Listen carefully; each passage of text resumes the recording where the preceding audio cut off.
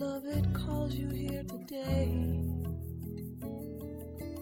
to ask you for this dance. What will you say? Are you gonna throw the chance away? Hello, my name is Richard Miller, and welcome to Never Not Here. 3 tricky little words, the name of our show. And Never Not Here is just that part of us that's human. We're always a human. Never Not Here is just that part of us that when we wake up in the morning, we know we're here. Why do we know that we are? And that's one thing that's really sure. And we've been doing a lot of shows, not so many in the studio, but we're appearing in Chicago. We're appearing mostly with tape shows, and this is a live show. A little bit later, we're going to put our number up, and we're going to invite calls from the city of Chicago. And we actually have tape shows in the suburbs, too. We're in the north and the west, out by Elmhurst, and in the south, too. So we're having a lot of fun with the TV. And now we're really into something new. We learned how to webcast. And we've been going about 4 months. And our website is up. It's nevernothere.com. And if you go to nevernothere.com on Wednesday night at 7 and Sunday afternoon at 1 generally. And we've done, 4 months times 4 weeks, 16 shows. I can't even count that high, but we've done a lot of shows. And we've got a full schedule on our webcast. And what the heck are we talking about, you know? If you really just wanted to use mundane words, you'd say, well, it's a spiritual discussion, it's a philosophy show, we're talking about life, but we especially love today, because today we're in your living room, and thanks for inviting us. And we hope we're talking to what we could call the unoriented being.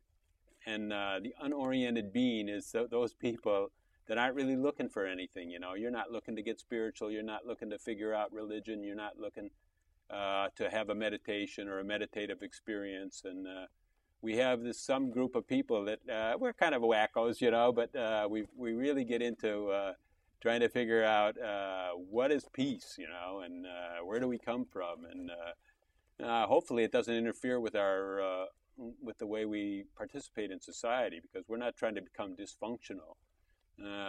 And so we're the seeker club, and so everybody's laughing around here, so maybe I'll introduce a few people. But we're not looking for any seekers. We're not looking for any club, and we're not looking to orient you. We don't want the oriented being. We want the unoriented being is just Joe Citizen and Josephine Citizen that's out there living their life and saying, well, it's not that easy to live in a city. And we rub up against a lot of people, and there's a lot of desires, and a lot of things don't seem to work for us, and we're really stressed out at our work. And, the politicians, maybe they're not doing what they promised, and we don't have any curb and gutter on our street after all these years, and so about every 2 years there's a big rain, our basement floods. I mean, there's problems and problems. And we just want to look into the nature of the problems and the nature of, really what makes up who we are, what's the mechanism of how we think and how we perceive and how we get a problem and how we solve a problem. So anyhow, I'm getting off on a tangent. I think I'm talking too much already, but we're going to really get into it tonight, and I hope that you're going to stick around. We've got an hour show, and so before I go too much farther, let me introduce our guest, and we're here with lovely Jack O'Keefe, and Jack O'Keefe is coming from Ireland. She's actually been in the States for about a week, and where do you think she went? Chicago. Before Chicago, she went to Maui. So anyhow, Maui's not all that great, She came back to Chicago. So Jack, thanks for giving us this time. Thanks for having me. We're going to have a really great time, because Jack's going to be in town for a week, and we're going to tell you later about a bunch of meetings. We're going to give you some phone numbers. There's going to be 2 phone numbers, one to call for tonight and one to call to find out how to participate in some meetings. But there's going to be 8 meetings, and just in this week, and so it's really going to be intense. And if you don't get your questions answered tonight, there's going to be plenty of opportunity to do it. And so anyhow, what do you think, Jack? We're always talking to, wait a minute, one more thing. We got a beautiful studio audience, so let's introduce them. And so some people just wanted to come in person and kind of root us along, and so then that's the best of luck. And what a beautiful summer in Chicago, I tell you. I love it. So, am I talking too much? Nah, it's fine. I'm really going for it. What's too much, huh? Yeah. Right. So, one thing, Jack, on the show, and both in our recorded shows and in our webcast now, we're always kind of saying that it doesn't take any special preparation to know who you are, And so then, actually, I've fallen into the habit as I never qualify our guests. I never say you're a PhD and you've done this study. You have written a book, and it's called Born to be Free, and darn it, we didn't bring it. But we'll talk about Born to be Free a little bit. But I don't qualify anyone, who are you to talk about life, Yeah, that's it. Who am I to talk about life? How do we get off doing that? I suppose talking happens, doesn't it? Different subjects happen, different activities in every day, they happen. But when you think you're doing it because you're a teacher, because you've got a PhD, because you're so-and-so, when that identity is running, there's an investment and you're trying to prove something. And you know what? It's a burdensome situation to be presenting something because you've got this identity that you've invested so much supporting you. You think it's supporting you, but there comes a point when it's like, whoa, hard work to sustain who you think you are.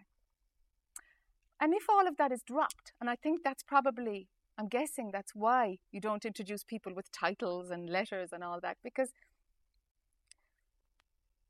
if you know you're nothing, that you're nothing, and all you worked for is worth nothing. It was fun getting the degrees and diplomas and whatever it was, but it's worth nothing. It's got no currency except in your own head and maybe within particular circles in society. Let me the option to speak from nothing any day, knowing that I'm nothing and I've nothing to lose and nothing to gain.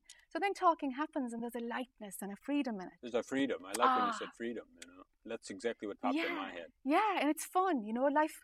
Life can become, easy. There's a flow to everything. Even being peed off with something, even being depressed is part of the flow. But if there's no expectation of being another way, it's a lot easier. Even being depressed can be kind of I've never enjoyed. been an expert, I got a degree and stuff, and I thought I would get a job from it, which probably I never did, because I didn't really have that kind of an interest. Well, I was just so nervous, I guess, that I couldn't sit behind a desk, and I had this kind of engineering job that I'd have to look at plans and figure things and sit there and calculate, and I'd rather go out and nail some boards or something like that, just work it all out through my body. Yeah, and the amount of people who feel they're bluffing, with all the qualifications, if you had worked as an engineer, I bet there might have been a time when you felt you were still in over your head or bluffing, even though a piece of paper on the wall might say you can pull it off. You have to bluff to your boss, right? You totally feel, most people at some point feel that they're in over their head and that they're just bluffing and they actually don't know anything. And that feeling of being a fake. It's just part of mind. It's part of that whole feeling of because you are not the engineer. That's not what you are. That's what you do. And we identify ourselves well, I am a music teacher. And it's like, no, my goodness, why limit yourself so much? That's a currency in society, but it's not what you are. And then the big questions begin. So what are you? Oh, yeah. And when that starts let's not jump too fast, What are you? But anyhow, that's it. I've never been an expert in anything, but why am I doing this? I don't even know. Why am I up here on this stage, and why am I doing these broadcasts? And I'm not really an expert or a teacher. I'm not really teaching. It is a kind of a passion. There's a passion to it. Sure. And so it's just what I like to do and what I like to share and what I felt impacted my life. And somehow it's overflowing. Yes. When that innate flow is followed, when there's something urging you to take action, it's not that, I don't take responsibility for it. Responsibility happens. But there's a kind of the head gets out of the way. There's that way of living, isn't there? Whereas rather than setting it up and having goals and objectives, aims and objectives, there can be a flow, something urging you to move something. But if you get your head involved, it's going to get heavy and an obstacle will be presented. But there's a natural flow to things, you know, and gosh, it's an easier way to live, isn't it? Like if you've got to pay your mortgage, if you're going to think about it, it's going to do your head in. It'll give you a headache, right? It'll give you a headache. And you say, I got to do that even next month, and then even next month. Absolutely. And where does the thinking get you? Where does all that planning and scheming get you? But logic, something within you, will generate an income. Something somewhere will make you pull it off or juggle the books. But the head wrecking, thinking about it, that seems to be the obstacle so often. Well, yeah, maybe it is. I don't know if everyone, you know, we can't really go out there and say, okay, everybody's racking their head, and so that, I mean, we don't know that. No. Maybe some people are just, this is how, I get thought of this metaphor, you know, and this is how I want to maybe it's a little long-winded, but try me on this one. And, you know, I lived in Italy for about 12 years, and you're Irish, so you're European. So then my wife is Italian too, so she says, everything in America, you know, it's so big and so exaggerated, you know. And we like certain things, and I'm going to use the metaphor of food, you know. So we like chocolate, you know, we like big burgers and fries, you know, we like a beer, we like coffee for sure. And there's all kinds of things we like, and then it doesn't always really totally agree with us. And then we look for something, you know, to put in there to kind of settle it all. Yes. And in a way, what we really, in a simpler culture, maybe in Italy, maybe in Ireland, it actually crossed your mind to maybe leave some of that stuff out. Yes. And not put it in the first place. Yes. But here, more, we're talking about, like, I want all those, my addictions, and I want something else to put on top of it that's going to make it all go down, you know, and not make me sick. And so then maybe that's something we can look at with how we live our life and with what goes through our head, because we have a lot of problems, or we manufacture problems, or we have a lot of challenges, or we have a lot of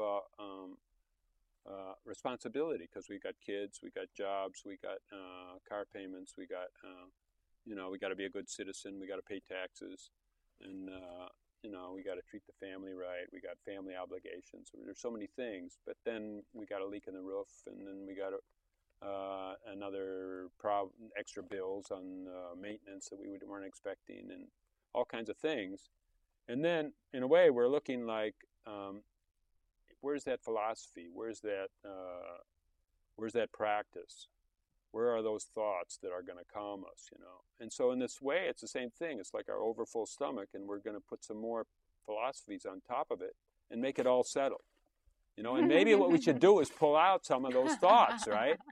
And simplify life some, and still handle all our relationships. And well, basically life is relationships, you know, relationships with our family, our boss, our society, people on the road, people in the supermarket. In a way, it's all, you know, if we were all alone, I don't know. I haven't lived alone a life in the woods, or, you know, some Americans dream of that, you know, because that was our history of Daniel Boone or something like that. Sure. We had people that were out in the country just making it on their own, you know, and their own. But they had a relationship with nature and with the animals that they hunted and ate, maybe, and a relationship with the plants that they you know, used for sustenance. Or I think, well, relating is part of being human, but it's more the thoughts of relating, because relating happens. You buy the newspaper, you greet somebody good morning, it happens.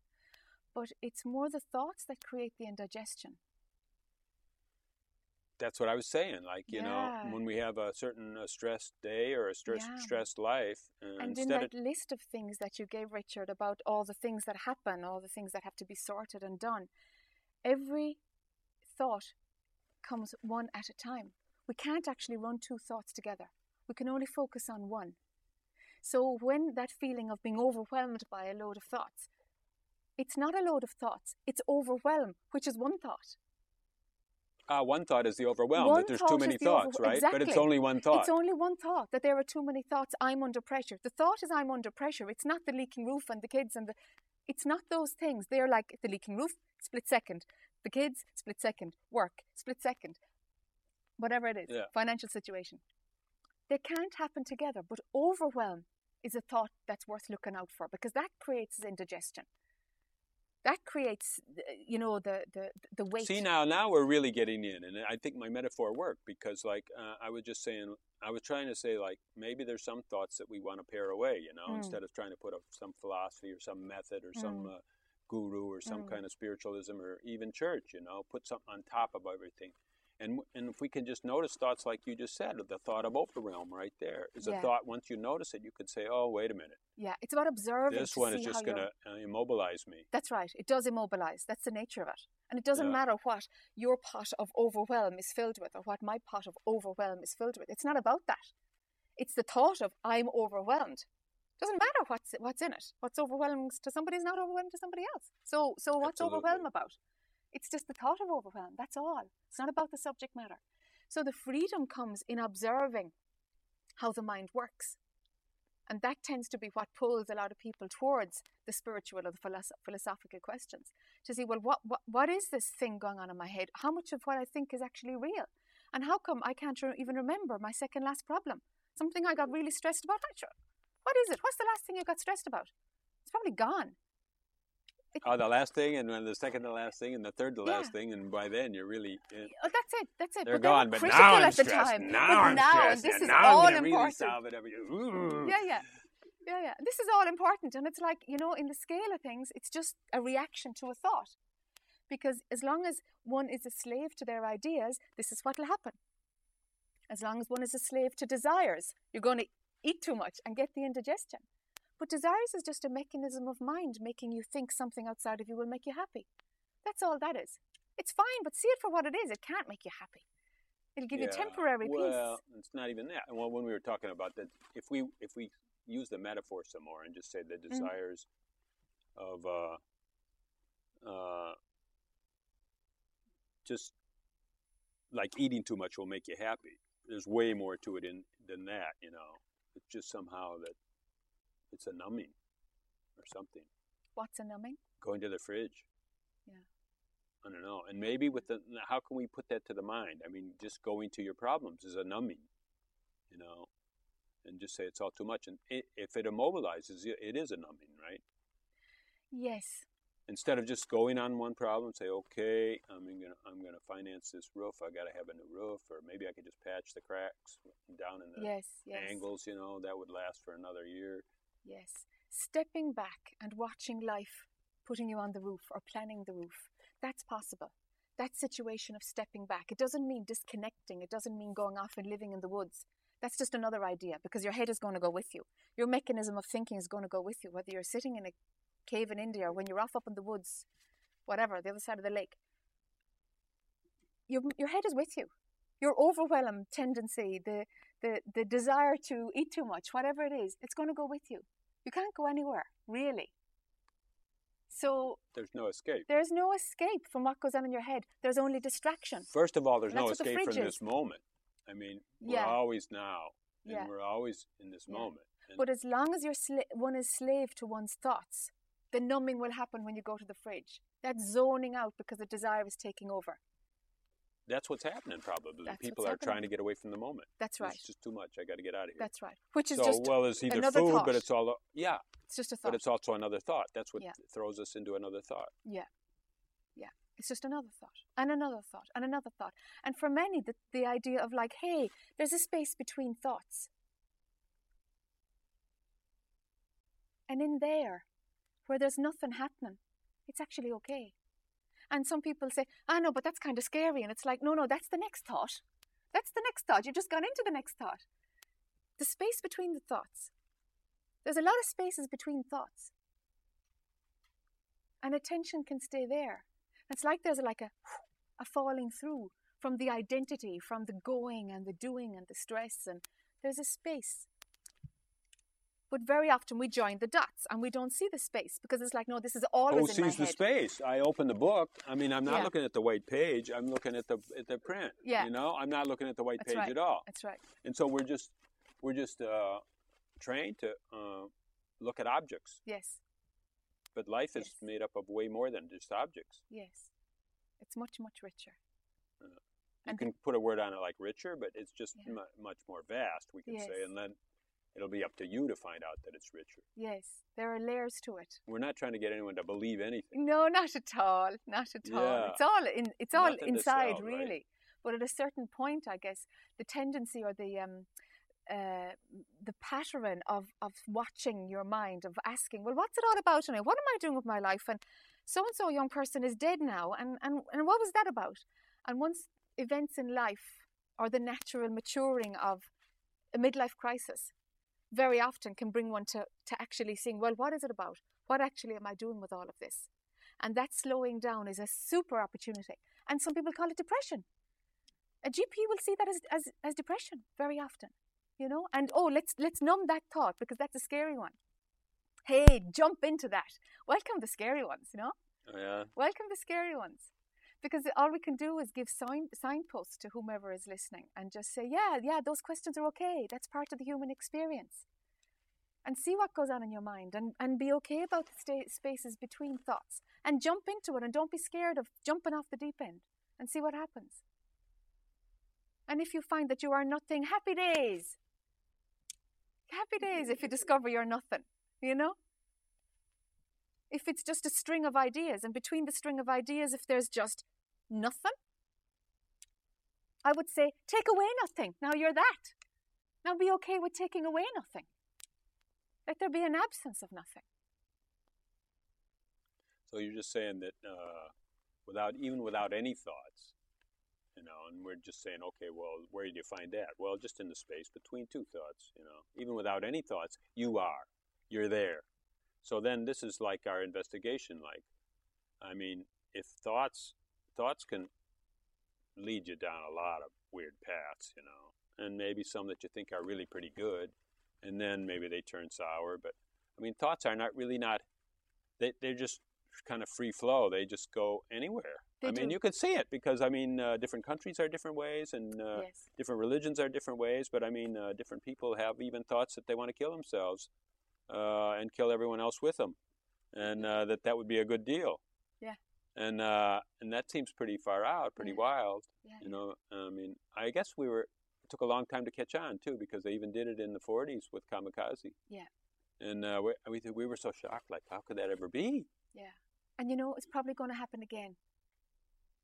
In some shape or form. It's not impossible. Maybe it's happening already in other countries, but the media is so, gosh, we don't know what we're hearing. We don't know if that's the truth of what's happening, you know. It's gone to that situation, hasn't it?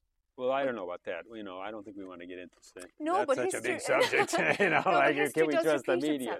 itself. Huh? History does repeat itself. It does repeat itself. We can't say that will never happen again. We don't know. We don't know. Is thinking getting any wiser? I doubt it. We're just cruising around with a load of thoughts. They're neither bad nor good. But the trick is, you're not your thoughts. Well, what I was just trying to say was the thoughts are not hooked. They're not anchored onto anything except, okay, Len, how about this? I think we got a call. So let's see what's happening here. Okay. So, okay, I guess that call dropped. Let's see. So anticipation, right? So anyhow, we can invite callers now. I guess we hadn't. We got talking a lot there, and so we want to kind of lay a groundwork where you can kind of stick your question. Really, you don't have to ask any special kind of question, but what I was just trying to say is that it's nice to notice that thought is not. Can really go really wild. It doesn't seem like it's pegged to now what's happening, you know, because it's an interpretation of now what's happening, and everybody's got a different interpretation. And it seems like thought is, in a way, what separates us. And from what? What are we from each other. From? Is it that important? I don't know if it's even that thought, powerful or that important. Yeah. It makes us think we're separate from It makes us think we're separate, and that is the thought.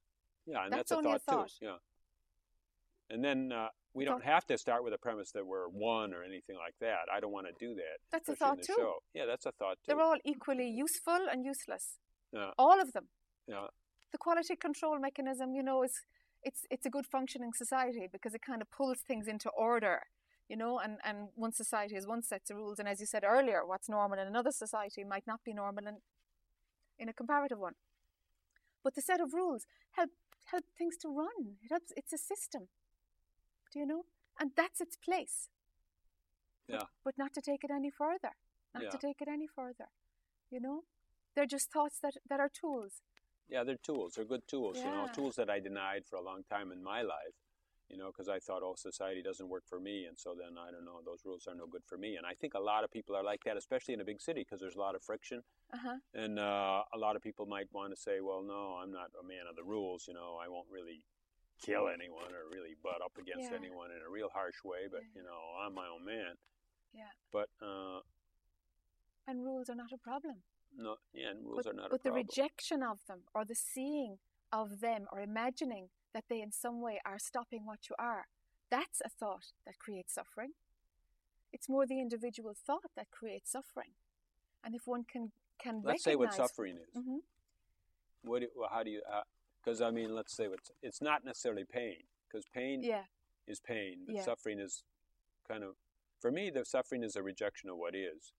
Well, it's an idea that there is an I who doesn't like what's happening. So it's not even a rejection of what is, because you can imagine something that's happening and you don't like it. Oh yeah, it's not even really happening. It's just really an imagination. Happening. Totally, it's an idea on top of an idea. Yeah. It's I don't like this, therefore I remember suffering. On our first talk, you know, and all our talks are actually online on nevernothere.com. And I don't know, I've talked with Jack 5 times maybe, and we're going to do another 8. This is number 9 right here. This is another one too. And we were talking about, okay, I think we might have a telephone call. Let's just see what we got here this time. Sure. Hello. Hi, how are you? I'm doing fine, and you? What's your name? My name is Naisha. Naisha, hi. Hi. I just have a question about Miss J's book. Could you give me more information regarding it? All right. So Jack's got a book. We hadn't really talked about it yet, but it's called... I wanted to hear some information about it, and possible where we can locate the book. Yeah, sure, Naisha. It's available online, and also through your bookstore you can order it. So it's not on the shelves for some reason. I don't know. This is how distribution happens. It's new. So you can order it. It's brand new. Yeah, it's only out 5 weeks or something. It's called Born to be Free. It's a short book, and it's the first line is, what does it take for you to be happy? So it starts looking at, what is happiness anyway? Is it something that you can get from the outside, or from your work, or from your partner, or from the ideal? And it's like, no, it's not. That's a temporary hit. And that actually, at some point, it can be seen that that's not good enough. That type of happiness, the short-lived one, is there something better? And this book will walk you through, it's only 120 pages, but it will walk you through what happiness really is and how it's absolutely attainable. It's your natural state. Mind takes us away. Thoughts will take us out from happiness and stillness. But we're so busy thinking, particularly in our Western cultures. It's endorsed to have a busy mind, to be stressed, to be stuck in something. So finding out, how does the mind work then? And how can we step back from these thoughts? And is that really happiness? And that's what's explored. So the book, you're not going to read it in like 2 sittings. It's okay. Does that make sense? Okay, then the next bit makes sense. So it's something to work through, but it's clear, it's concise. It's helped a lot of people because it goes from the beginning right to the end in terms of what happiness is about. That's an overview. That's a great question. We should have maybe talked about that right off, because the way you put it was pretty good, I read it twice so far, and I don't know, it's really captivating. Yeah, I think I don't mince words, Yeah. So some people are challenged by it, and you challenge. There's no story in it, as my 85-year-old father says. There's no story in it. I said, no, there's no story. It's very useful because it teaches people or shows people the subtlety of mind and how mind will play and kid you that, oh yeah, I'm happy, and it's like, no, that's actually a thought that you're happy. That's fine, but that will stop. So there is actually something that's much more pure, much more real, which is what your essence is. But we imagine, if we're not running a thought, that, whoa, it's scary. Well, no, that's another thought. So how then does it happen that there are no thoughts? So one way of knowing, if you think my mind never stops, well, it does. Every night you go into deep sleep. Every night you're in deep sleep, there are no thoughts. Mind is just in abeyance. It's having a holiday. So then kind of feels nice when you wake up. So what happened there? There's no thoughts. So that little space of no thoughts, something exquisite is there, and it can become very familiar during your working day to actually be resting in that place of not following what the head is about. And still you manage to have a phone call. And still from that space of what is pure happiness, pure peace, pure fulfillment, still functioning will happen. But your mind will say, oh, no, it won't. It's like, actually, it will. So I guess it's a pointer. It's a pointer towards that, just to see what really is the thing that's fooling us to thinking we have a personal life and we've got problems to solve and goals to achieve. You know, fine, you can do all that, but there's more. Hello, there's more. Come and look. Yeah. You know, it's an invitation for that. That's so cool because, like you know, there's problems and bills and all these things, and then what happens? It seems to multiply. Yeah. And then there's more problems and more bills, and then even the time, even to come to a show like this or tune into it, maybe I don't have time, you know, because I gotta, you know, I don't know. We work more and more than the computers were supposed to solve so many problems, and they made us only take our work home and work till midnight. But mind wants to be distracted. Mind wants it. It wants it. Yeah. It wants to be distracted. It wants to be busy. It's in its nature to be busy. Yeah. Do you know? So it's a tool. Use the mind as a tool, and we have to learn how to do it. You know, gosh, wouldn't it be great if our societies evolved so much that we taught our kids, and it was part of the curriculum in school, to learn how to use your mind. We don't how to use it instead of the mind is using me, right? Absolutely, because the mind is using you. Yeah, and we think we're using our mind to solve math, to solve something. It's like, no. Your mind is the thing that's talking 24/7, you know, unless you're in deep sleep. And we never talk about that bit, about managing that part. Do you see? We follow desires without even knowing that it's your mind telling you this will make me happy. And we subjectively go off and run into desires. You know? Mm-hmm. Let's see if we got another call. Okay. I think you stimulated another one. Okay, let's see. Hello, are you online? Hello. Hi. Hi. What's your name? My name's Keith. Hi, Keith. How's it going? Really good. This is Jack. I was wondering where I can get this book and how I can get it. Okay, it's $22.50. It's on Amazon.com, or it's also the book publishers. Actually, the ISBN would be a good thing to do, which is on your website and my website. Right. Okay, nevernothere.com talks a little bit about the book. You know, we don't have it for sale or anything, but do you have a computer that you can go to, Keith, and check some of these things out? Okay, I think he just asked a question and is off now. Sure. So it's either Amazon.com or your local bookstore will stock it for you. Yeah, that'd be cool to ask your local bookstore just to... if they just pump in Born to be Free. Born to be Free. They'll find the ISBN Jack O'Keefe number. Or Jackie O'Keefe. Yeah.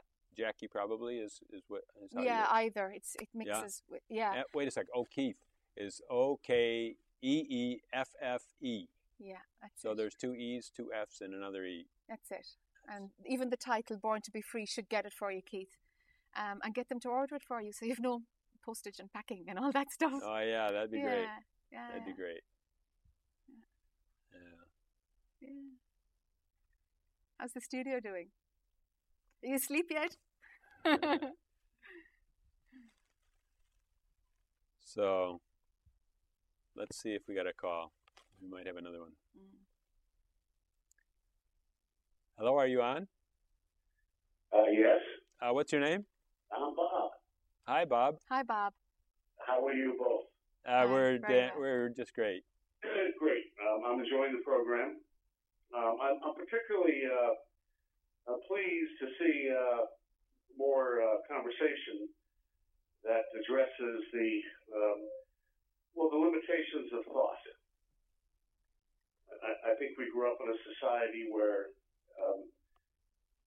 I'm 60 years old, and for many years I thought if I could just cram enough into the computer, then I will reach this enlightenment. And it's really not about getting everything, or anything. It's about getting rid of everything. Yes. And I think truth begins where thought ends. Yes. And you seem to have this type of enlightenment. I haven't read your book, but when I listen to people like yourself, my favorite philosopher is J Krishna Murti. And I'm curious if you have ever been influenced by his philosophy. Prior to him, it was all about thought prevailed, and when I got into Krishnamurti, it taught me that wow, this is the part, not the whole. That thought is actually finite, but this truth, this love, this happiness, this fulfillment, this what we all seek is beyond thought. And you all seem to be approaching that vein, which I find particularly delightful. Someone shared with me, Bob, that Krishnamurti's speech when he dissolved the Order of the Star. He must have been about 31 or 32, Maybe that's right. going around on the internet now. And I read it actually on one of the shows, or I kind of read about half the paragraphs there. And, it was just that truth is a pathless land, Absolutely. And there's no path. I think that's how it started out. And the essence of that speech was, don't follow Jesus, don't follow Buddha, don't follow Krishnamurti. But if there is truth, if he was never so presumptuous to say that there is, but if there is this thing beyond thought, I guess, then let's discover it together, in the moment. Of course, there is a thing beyond thought, but then we're just so conditioned to jump from one thought to another. Like we said, we don't look at the page, and we only look at the writing. Yeah, well, particularly in this society, I've had the opportunity to travel to the Himalayas, to Bhutan, in Tibet and Nepal. And, before the Himalayas, there was a plan A and a plan B. And after the Himalayas, there's a plan C, D, X, Y, Z. So it really kind of screwed me up. I came back a stranger to my own land. I kind of lost the battle. Give us the long view, Bob. Tell us how it changed your. I was just thinking like. Struggle with that, frankly. I was just thinking like, tell us how it changed your life. Okay, you lost the battle for a while, but then something came over you, right? Well, I'm still a product of my environment. I still grew up in an entrepreneurial, successful family business in Connecticut, and I like winning. I'm an A personality, and those human aspects don't change. But when you see the other side, it's initially very confusing and disruptive. Maybe it does. Maybe it does change. The real challenge is to kind of how do you simulate? Your feet are on the ground, but your head is in the clouds. Do you have a question for Jack? I'm sorry? Let's see if you have a question for Jack.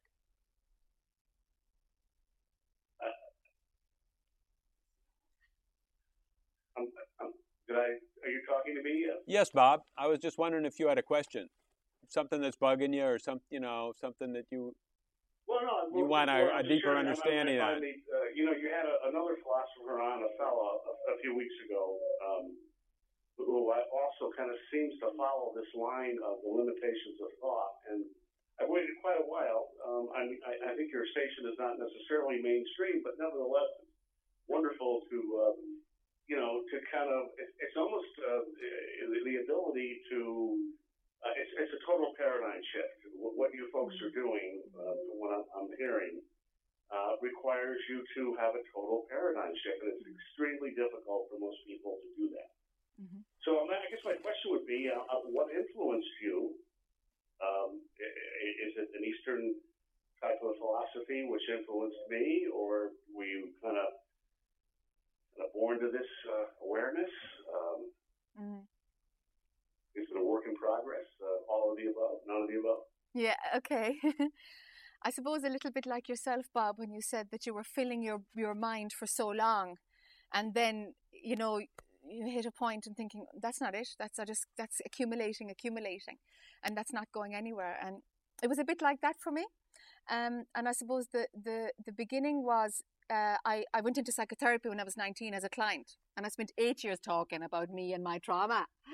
And that space gave me the skills to observe my mind. And so then when I was 30, I became clairvoyant all of a sudden. like literally all of a sudden, and there was Casper hanging from the roof everywhere, and I thought I was on an acid trip, but that's not what had happened. So my third eye was open. So then the non-physical all of a sudden was presenting as real, and I thought, whoa, so what's going on now? And so it brought me into that the non-physical, or that my mind believed a certain set of things, and now it seems like anything that can be thought can exist. And I never knew what was real and what wasn't real. Mm-hmm. And so that brought me into that healing world, and I got caught in the New Age thing for a while, until I suppose some breakthroughs started happening, because meditation started to pull. The silence became more interesting than what could be seen on the outside. Yeah. Wherever I could find silence. So at the time there was an I who was looking for silence. And so that's meditation, isn't it? Where we're trying to hone down the mind, and we think we have to stop the mind. And then one day it's like, whoa, the mind is the very thing that makes me think I exist as an individual. So do I actually exist at all? Do I exist? Or is there just a thought which makes me believe I'm existing? Because when there's a thought running, there's an I who thinks she's having that thought. If there's no thought running, do I exist at all? Something exists, but I don't exist. Yeah, it's a very complex irony. And even having the knowledge, even touching this truth, it's still, I have to keep reminding myself, or the mind and thought and ego kind of gets carried away, and all of a sudden you're off and running. You fall off the horse of truth and knowledge and awareness, and it just doesn't. I think Jesus and Buddha and all the enlightened people probably have the same dilemma in the human form, because we must survive, and we are mind, and we are ego also, and that it's almost a duality. Let's Bob. Let's talk a little bit about let's let Jack talk a little bit about the complexity, because I think really the complexity is just the most simple thing, and really it's the simplicity that we have to focus on. If we focus on the complexity, it's a bog. Complexity is simple. I'm saying that the complexity is something that if you focus on it, it might appear that way. But if we look around it and focus on the simplicity, the complexity might just vaporize. Well, what do you say about? Let's just see what Jack says about that. Absolutely. When you're able to do that, I think that is. But then I have to pay my bills, and this happened. I got to fight with my boss, and then all that real life stuff. We're still of this world. We still have to Let's survive. Let's just listen to Jack a second. See if she's got a response on that one. Yes. Fair enough. This enlightenment business, or finding the truth of what is underneath everything, your mind isn't going to help you, Bob. It's not going to help any of us. The mind can't work it out. It's not. Exactly. It's not wired with the equipment to go beyond mind. Exactly. So mind is a tool, and there is something that will use mind to pay the bills and talk to your boss and do that. But to keep that in perspective, I guess, because what you are is playing at being Bob. What you are is playing at having a human life, just for the fun of it. Whether or not you're having fun is another thing. That's a thought.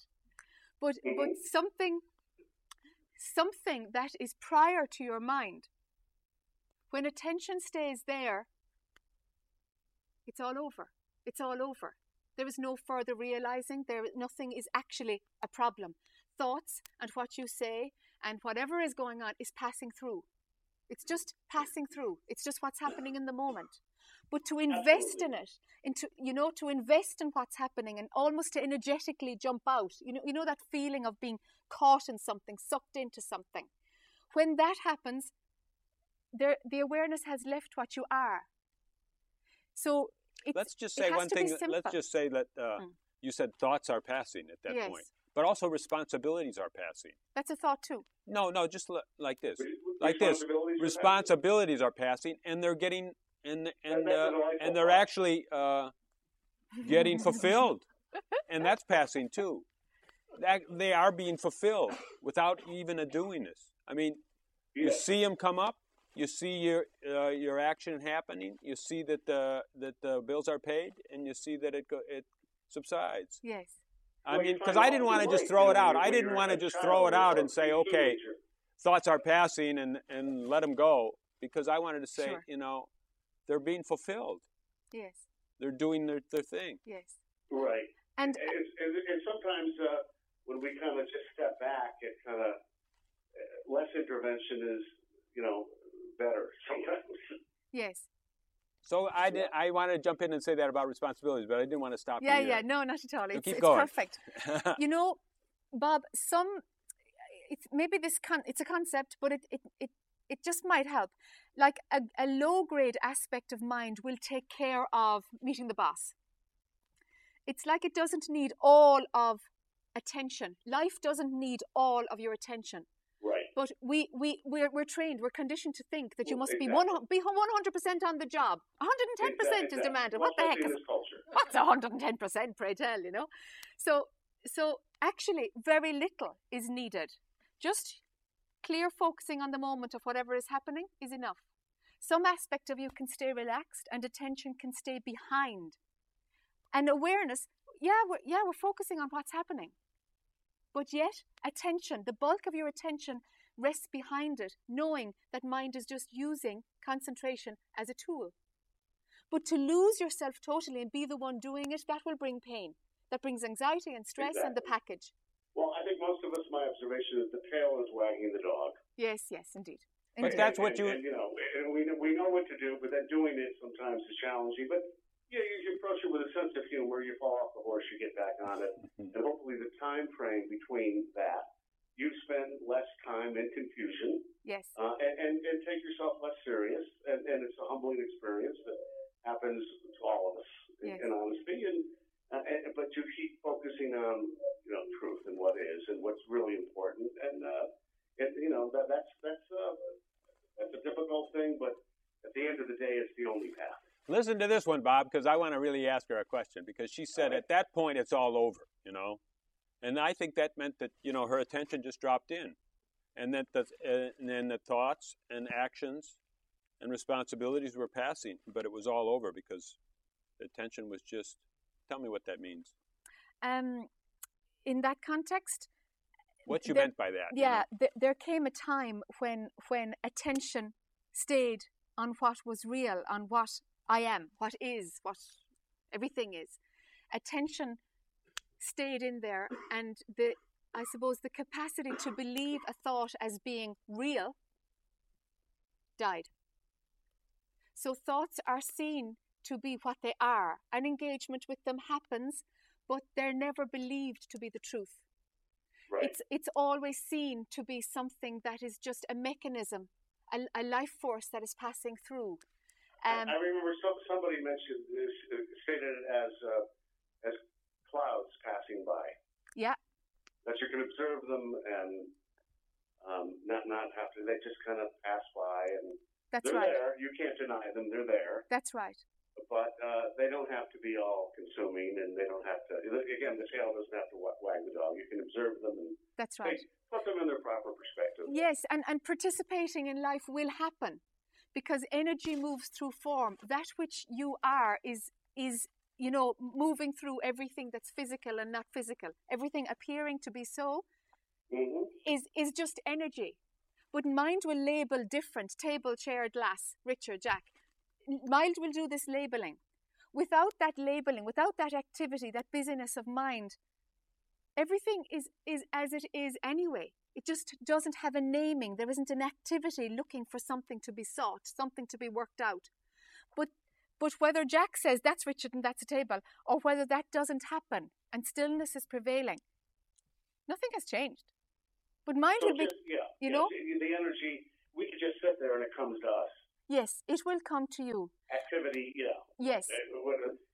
The proverb, if you don't chase the butterfly, stand there and it'll light on your shoulder. Yes, it's true. If you're in a meditative mindset. It's true. And sometimes It's effort will happen through your form and sometimes non-effort. And both are okay because it's just in the appearance. It's just how life is. But you're not that. You're not that. And so rest attention in what you are. So in the beginning, when we're believing our thoughts, we've got to kind of unbelieve them to say, hold on, it's a thought, and you've got to step back. After some time of retraining the mind, of learning its parameters, the stillness prevails. nothing less is required, which is, Yeah. very challenging for most. Yeah. Even when we know it's right, it's still challenging. Yes. And I think most people don't even know it's right. I think they still believe they can get there through thought. Yes, that's right. That's right. And that's a fool's errand. Yeah, yeah. No, your Right. mind can't, your mind is not going to help you to annihilate itself. I mean, why would it? I No. like to use the metaphor that like Einstein, who had a magnificent mind, if you charted his mind, it would still be finite, however bright he was. That's right. But if there is this truth, this God, this spirit, this oneness, then it transcends thought. It transcends the finite. It has to, in fact, be infinite, which is beyond thought. Okay. It's an easy way for me to, again, if Einstein can't get there through thought, then Yeah, okay. the rest of us can't either. Great. Well, that's a wise move. That's a wise move. But Bob, I would challenge the idea of infinite because, okay, words are going to catch us here. Yeah. But beyond infinite, beyond oneness, that's what I'm talking about. Because they are still concepts that mind likes to hang out in. Right. And that's only a temporary hit. The mind can't really conceive of infinity. No, it can't. So when you're at vastness, take it away. When you're at infinite, take it away. When you're at oneness, take away the one. All concepts Stay there. must go. Right. Yeah. You continue the refinement process. Yes, indeed. Yeah. Well, listen, it's been a delight. I don't know that you answered the question. Who influenced you, or did anybody? At the end of the line, Ramana Maharishi. At the end of the line, Ramana Maharishi. But there was a long, progressive spiritual path followed by then. But at the end of the line, Ramana Maharishi, yeah. That was the solidifying teacher. I'm not familiar with him or her, Indian? Yeah, an Indian guy, died in 1950 in Tamil Nadu, down the southeast. Okay, yeah, wonderful. I tell you, that Eastern thought seems to have such a oh yeah, they didn't get caught. They didn't get caught up in this rat race that we did. It's just simple there. So it's like, here we go, all going back, having done all this materialistic world and discovering, hey, this isn't it. What are we at? And who's happy? I mean, we have all this stuff and we're so in control, but are we? And are we happy? And that's all. I'm interested in peace and comfort and joy. And good for you. And if you've got that, I want to tap into that. And most of the people that have all this stuff aren't really that happy. Not that you can't do both, but check out that book, Bob, and. I really thank you for your call, and you've really brought up some great subjects. You know. Watching you and your program. I hope it continues for quite a while to come. And I'll just leave you with one final quote. I remember after I went to Himalayas, I read a poem of Rumi, R-U-M-I, and he said, out there, beyond right thinking and wrong thinking, there's a field. I'll meet you there. Wow. Let's do it. I wish I could invite everybody there, I'll continue to watch you on the television. Thank you, Bob. Yeah, bye-bye. Okay, bye for now. Thanks, Bob. I wish I could say that on the TV, like between right thinking and wrong thinking, there's a field. Let's meet there. Yes. But in that field, there is no me and you to meet. Oh, yeah? There isn't, because the me and you were the ideas. We're the ideas, the right thinking and the wrong thinking, and the thinker. So the right thinker and the wrong thinker. There's nothing. But in that field, there is what is fulfilled, peaceful, perfect freedom. That's what's there. That's what's there. And it's what everybody is. And it's like, hey, shout it from the rooftops. But sure, so many people are still experiencing and trying to see if the outside world would make them happy. And then we're talking gobbledygook. It doesn't make sense unless mind is asking those serious questions and has worked out certain things at certain points. It's an organic process, isn't it? We can't push it or shove it but it's fun. The whole thing is fun, this exploration of what is real.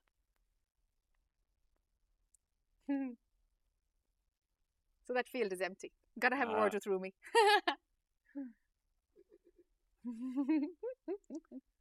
So this is, I don't know, we're really going into it. Yeah. I think we're really getting to where we wanted to. what we wanted to talk about. Yeah. And with a couple of good calls, and you explaining your book. Yeah. And, you know.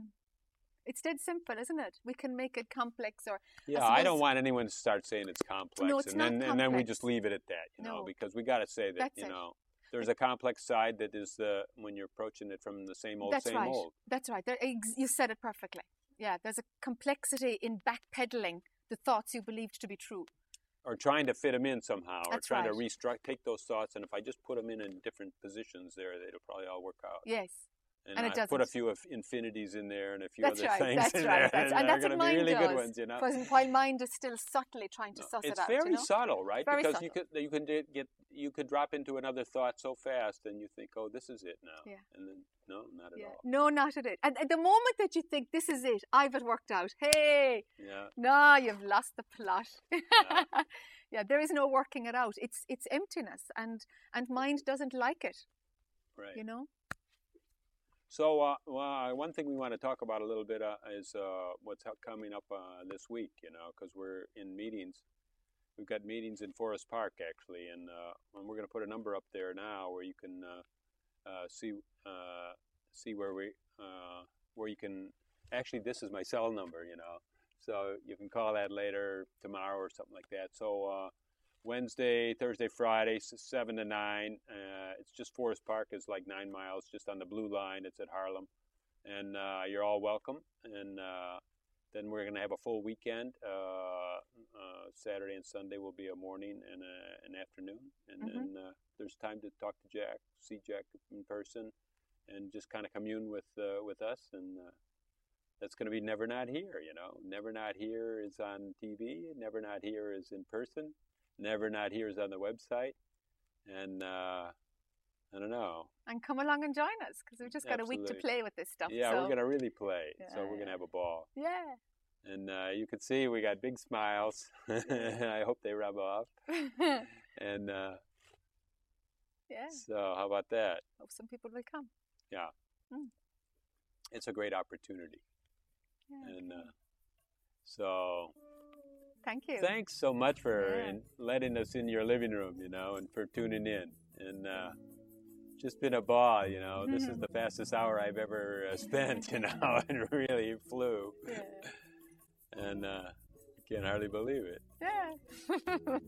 Fighting over airspace, the two of us. There's so much to say on this. It's magic. Yeah, why not? Let's fight it up. Why not? Yeah, it's great fun cruising around this topic. I love it. Yeah. Wow. Yeah, it's great fun. Thank you. Thank you. Ask you for this dance, what will you say? Are you gonna throw the chance away? And do you hear the music?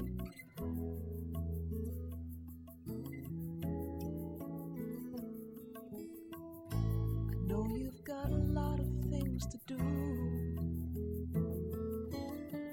but I think the world could turn a time or two without all your precious plans.